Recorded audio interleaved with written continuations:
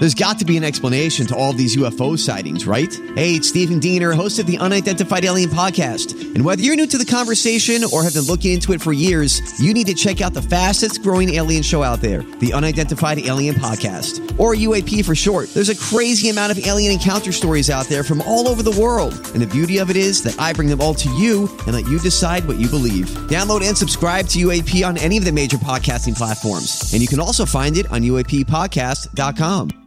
Hi, everybody. This is Adriana Trajani. I'm the host of You Are What You Read. I have the privilege of interviewing luminaries of our times about the books that shaped them from childhood until now. We get everybody from Sarah Jessica Parker to Kristen Hanna, Mitch Albom, Susie Essman, Craig Ferguson, Rainn Wilson, Amor Tolls, you name it, they come, they share. New episodes of You Are What You Read drop every Tuesday on Apple, Spotify, or any major streaming platform wherever you listen to your podcasts.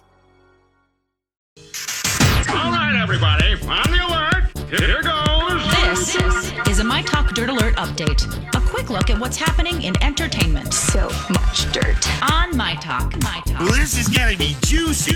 Kevin Hart is currently filming his new movie, The Man from Toronto in Ontario. A diehard fan of Hart's wanted to meet him so bad that he purchased a billboard for $3,000. The billboard read, "Yo, Kevin, I heard you're in Toronto. I'm a big fan. Can I take a selfie?"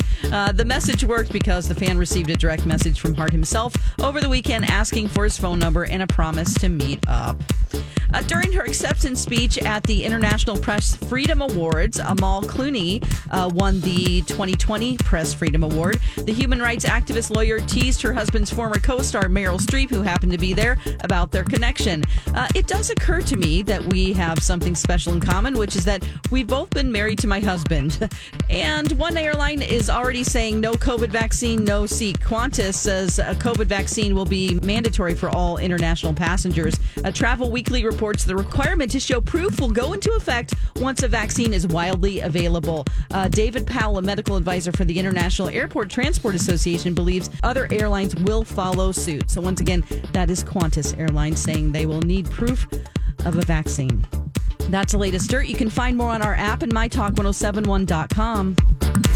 That was a good update, Don. Dirt Alert updates at the top of every hour. Plus, get extended Dirt Alerts at 8:20, 12:20, and 5:20. Meet me back here in an hour.